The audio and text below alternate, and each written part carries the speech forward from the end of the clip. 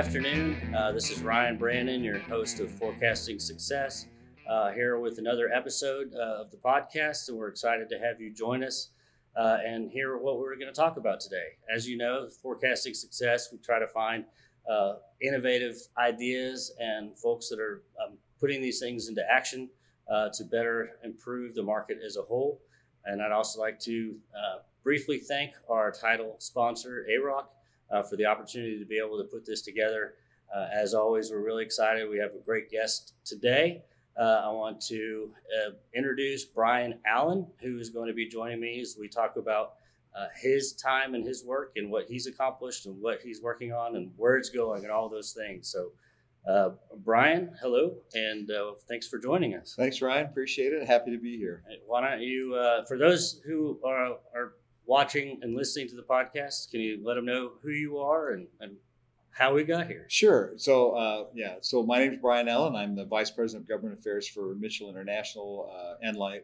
That's my main job, I guess. I'm also a co-founder of Optimized Outcome Solutions, which is a patient education program designed to help injured workers better understand their role in their own recovery. So we help educate and coach them through their recovery to make sure that they don't, kind of mess up all the good work the doctors do for them.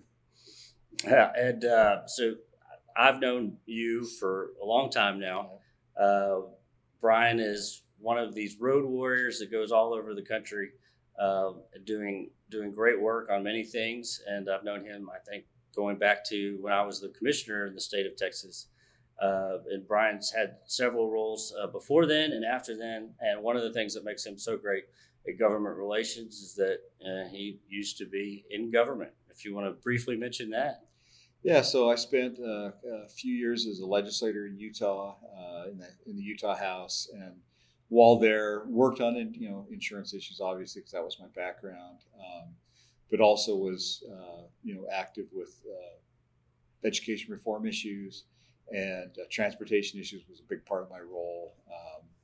And it was also part of a committee that helped oversee a loan that the state had made to the Olympics, which was an interesting thing to be involved in the Olympics when they came to Salt Lake.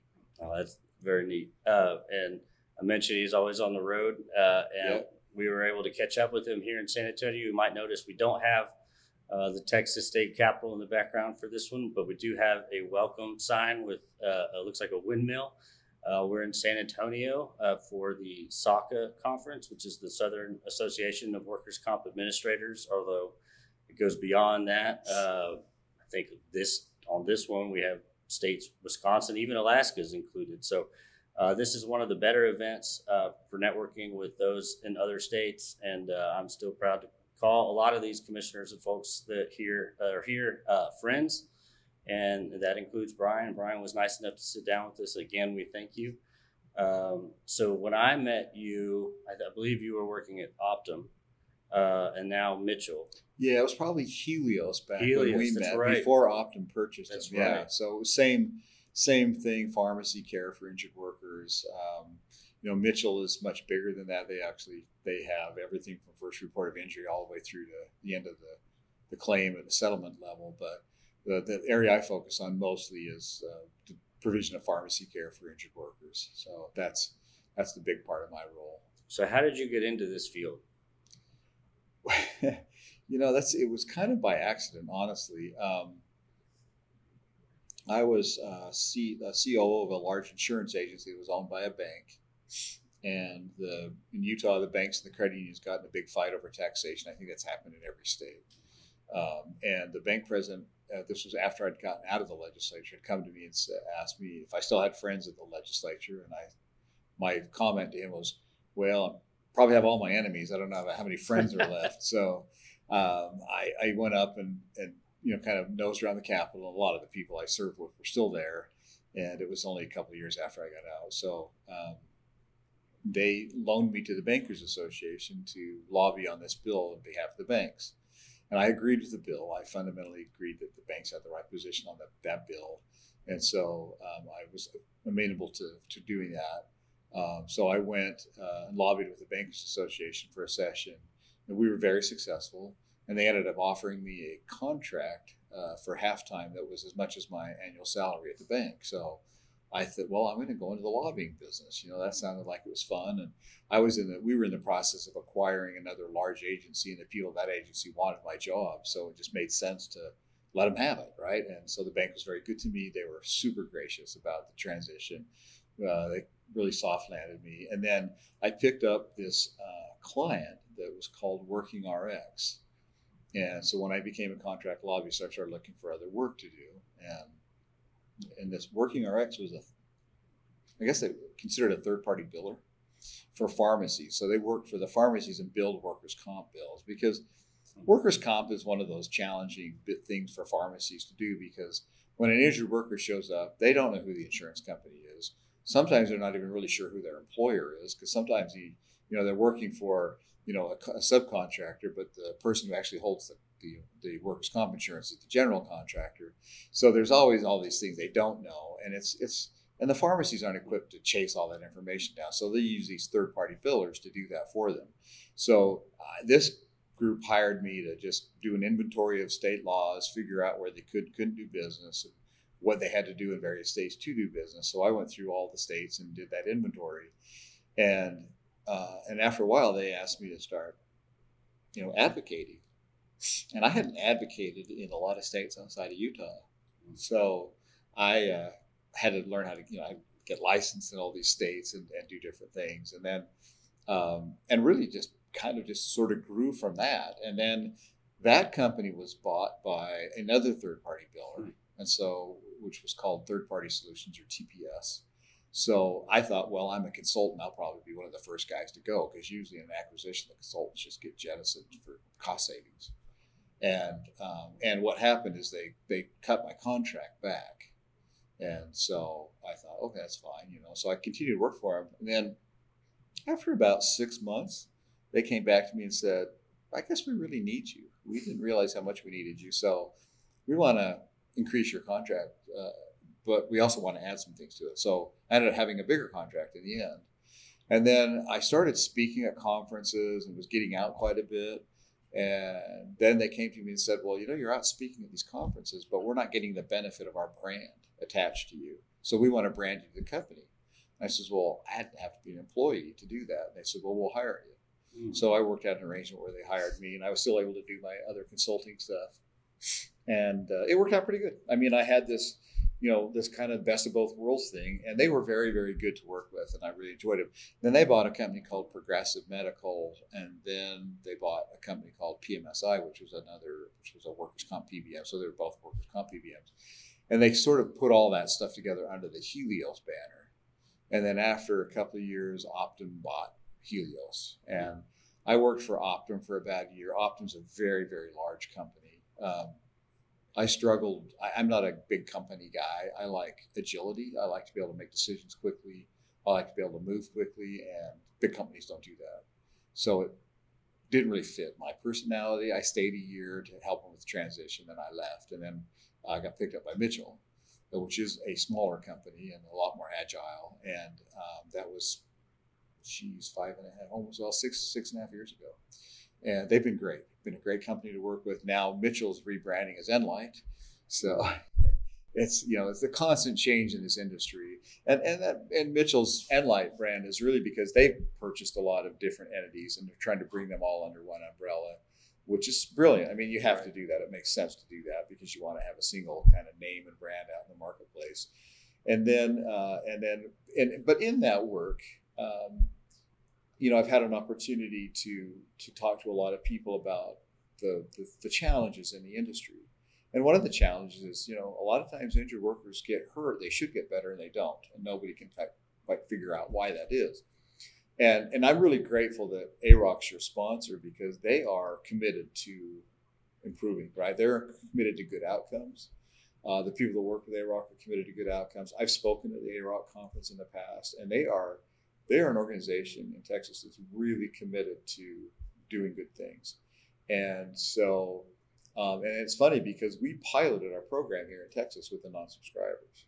Oh, I didn't know that. Yeah, and so we've over the last couple of years we worked the group here, and it's been very successful. But one of the things I figured out is that everybody in the system is trained on what they should do and how they should behave and how the system should work, except the injured worker. Right. Injured workers are, for the most part, and I don't say this in a mean way or a condescending way at all. They're clueless about how to help themselves get well. And that's true for everybody. I mean, that's true in the commercial health market. It's true in the government health market. Most people, no one takes surgery 101 in school, right? We don't get that training. So we don't know, how do we prepare for surgery? How do we recover from surgery? How do we recover from a major injury?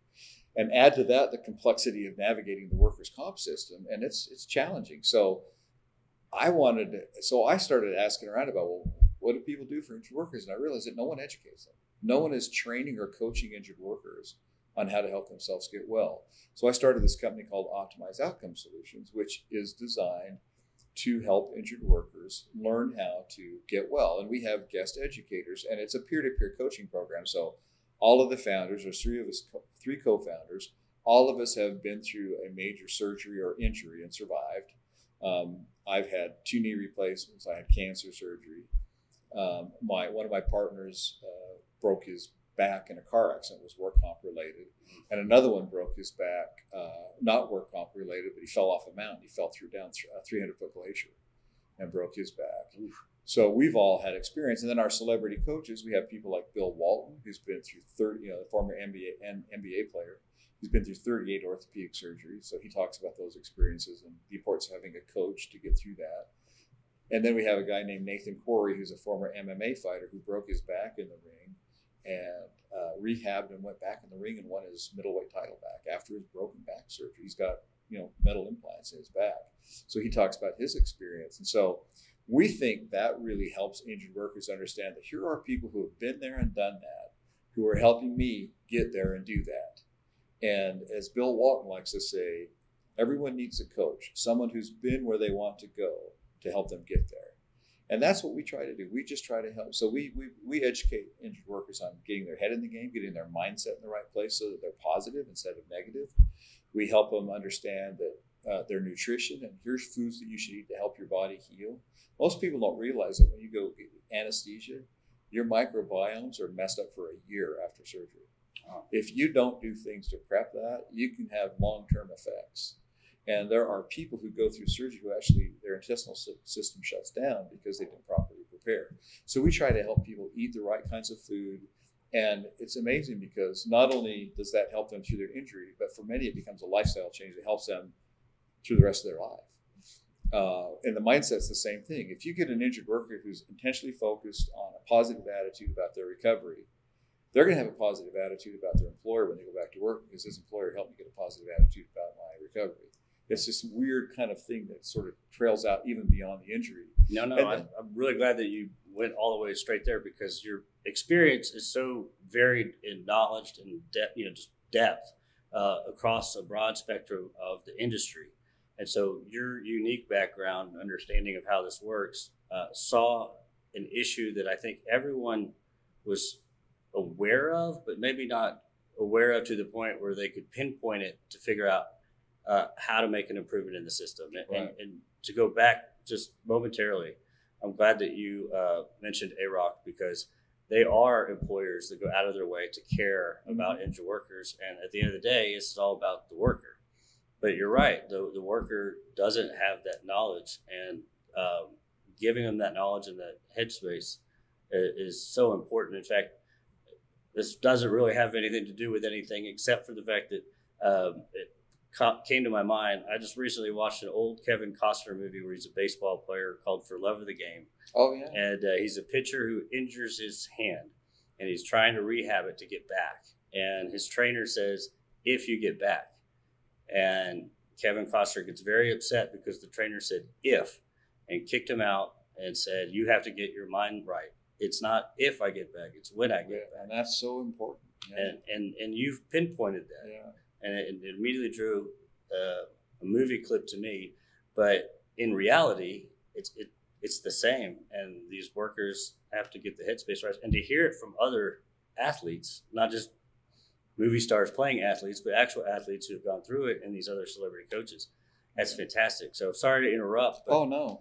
Well, I just wanted to make sure that our viewers really pinpointed on the importance of what you're doing. It's funny that you bring up AROC because my initial experience with AROC was during the time when we were doing research for the program, and so the AROC philosophy really informed what we were trying to do.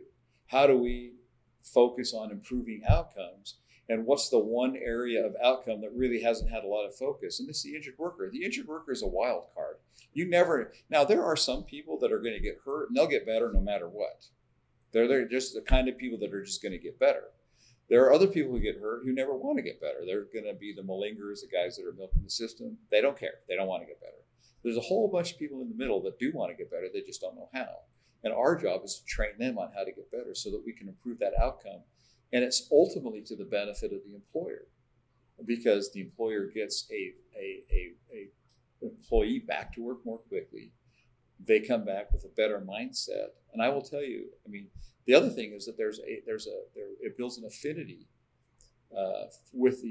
in the mind of the injured worker for their employer, because we tell them all throughout the program, your employer is paying for this because they want you to get well. They care about you as a human being, and they're trying to get you back to work. And I will tell you that in our pilot that we did in Texas, and it was, I don't remember the exact number of people, but it was maybe 40 or so. Not a single one of them got an attorney because they felt cared about. And when we do our post-program surveys, almost to a fault, almost every one of them says, the thing they like the most about the program is that I felt like someone actually cared about me and getting better. And that's amazing. So how long has it been since you first created this brainchild and turned it into action? And what kind of results have you seen so far? So we started the pilot a little over 2 years ago, probably 2.5 years ago now. And as reported by the group that we worked with, the results they're seeing, they said for similarly situated patients, so they were looking at people who are similarly situated. Right. They said that our results are anywhere from 10 to 30% better than they're seeing for people with people who are not in the program and no attorney, which we didn't even know or even think about measuring that. They measured that. That was something they told us. We didn't even think about looking at that. That really wasn't our concern. Our concern was just getting the injured worker better and well. And now we since have brought on some new organizations that are using the program, and they're still early. We wanted to have a successful pilot and be able to really demonstrate the effectiveness of the program, because I didn't want to roll something out that didn't work. Sure. If I'm going to promote something, I want to make sure it actually does work. And I didn't want to sell snake oil, but we have a program that we're very confident in that it works well. And we were actually fortunate enough that in last August, Bill Walton was the keynote speaker at WCI in Florida, the Workers' Comp Institute big conference, and he was super well received. And I will tell you, it generated a lot of interest for us. But what Bill did was able to tell the message to the industry that injured workers need a coach. And he talked about his experience as a professional athlete and the resources that they threw at him as an asset to get him back to the basketball court and winning games.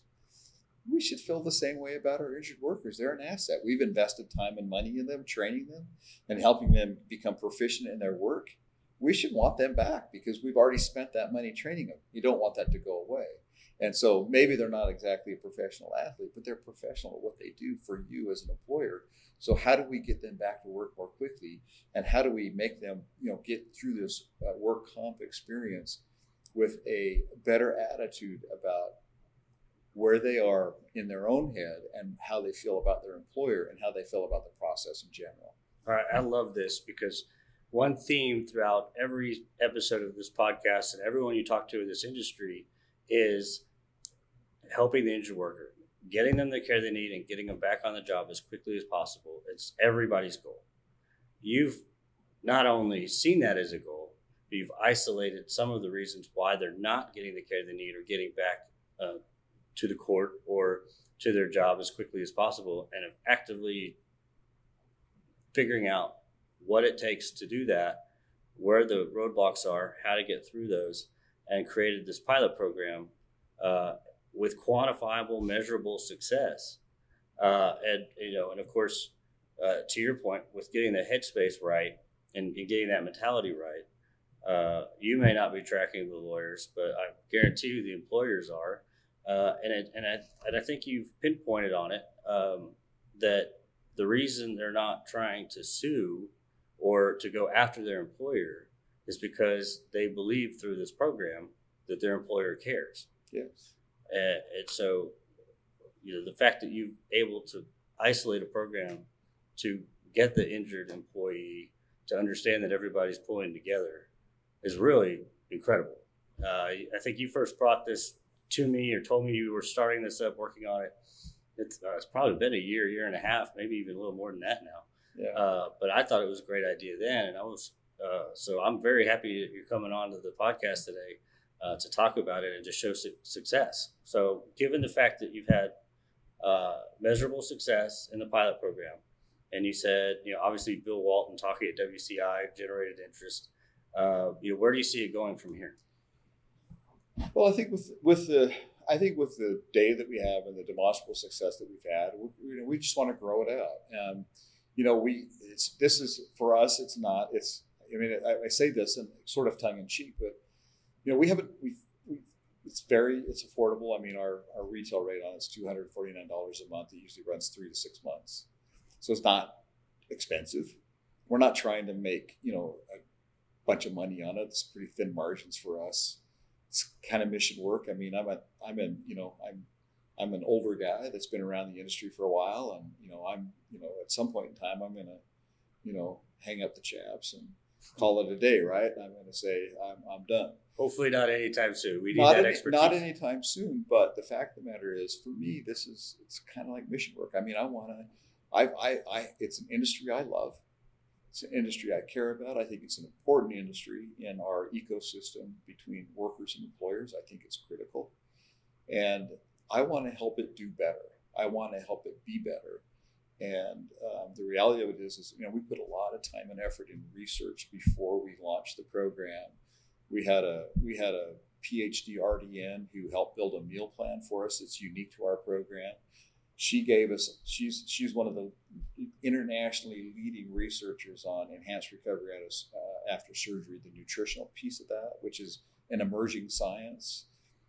She gave us a list of ingredients. These are all the foods that help your body heal. We took those ingredients to a celebrity French chef that we knew in LA who built a 4-week meal plan for us out of those ingredients. And they actually taste really good. I used them.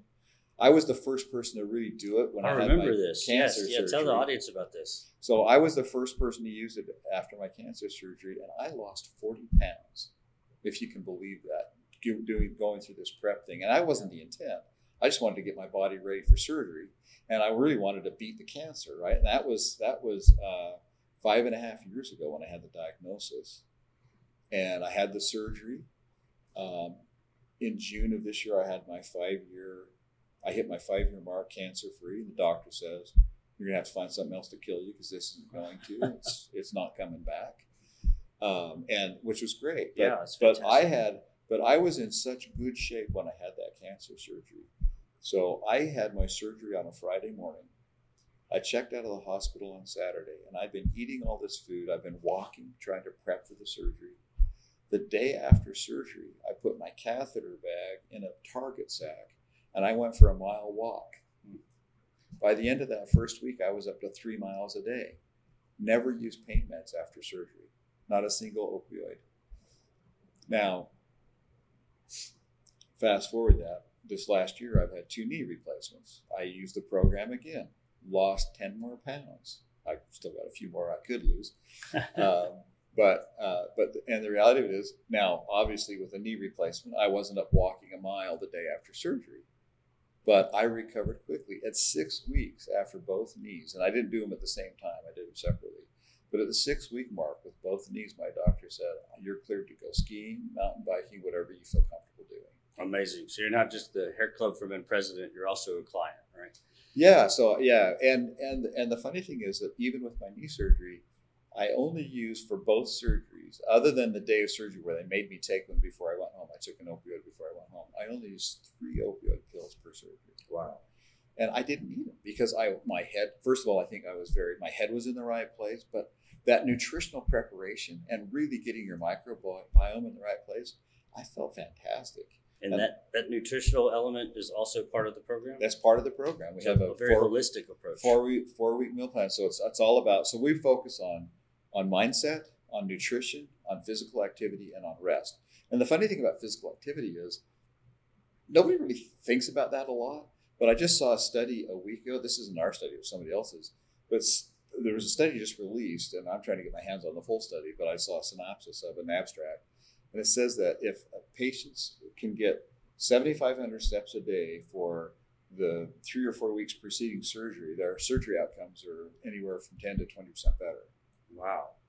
We've been telling people that all for 4 years now, right? This is what you need. This is part of our research. We figured out that physical activity was critical to get your body. So before I had my knee surgery, I knew when they cut my leg off and reattached it was going to do something to the muscles in my leg. So I worked really, really hard to strengthen them. So we help people understand if you're going in, now look, it hurt.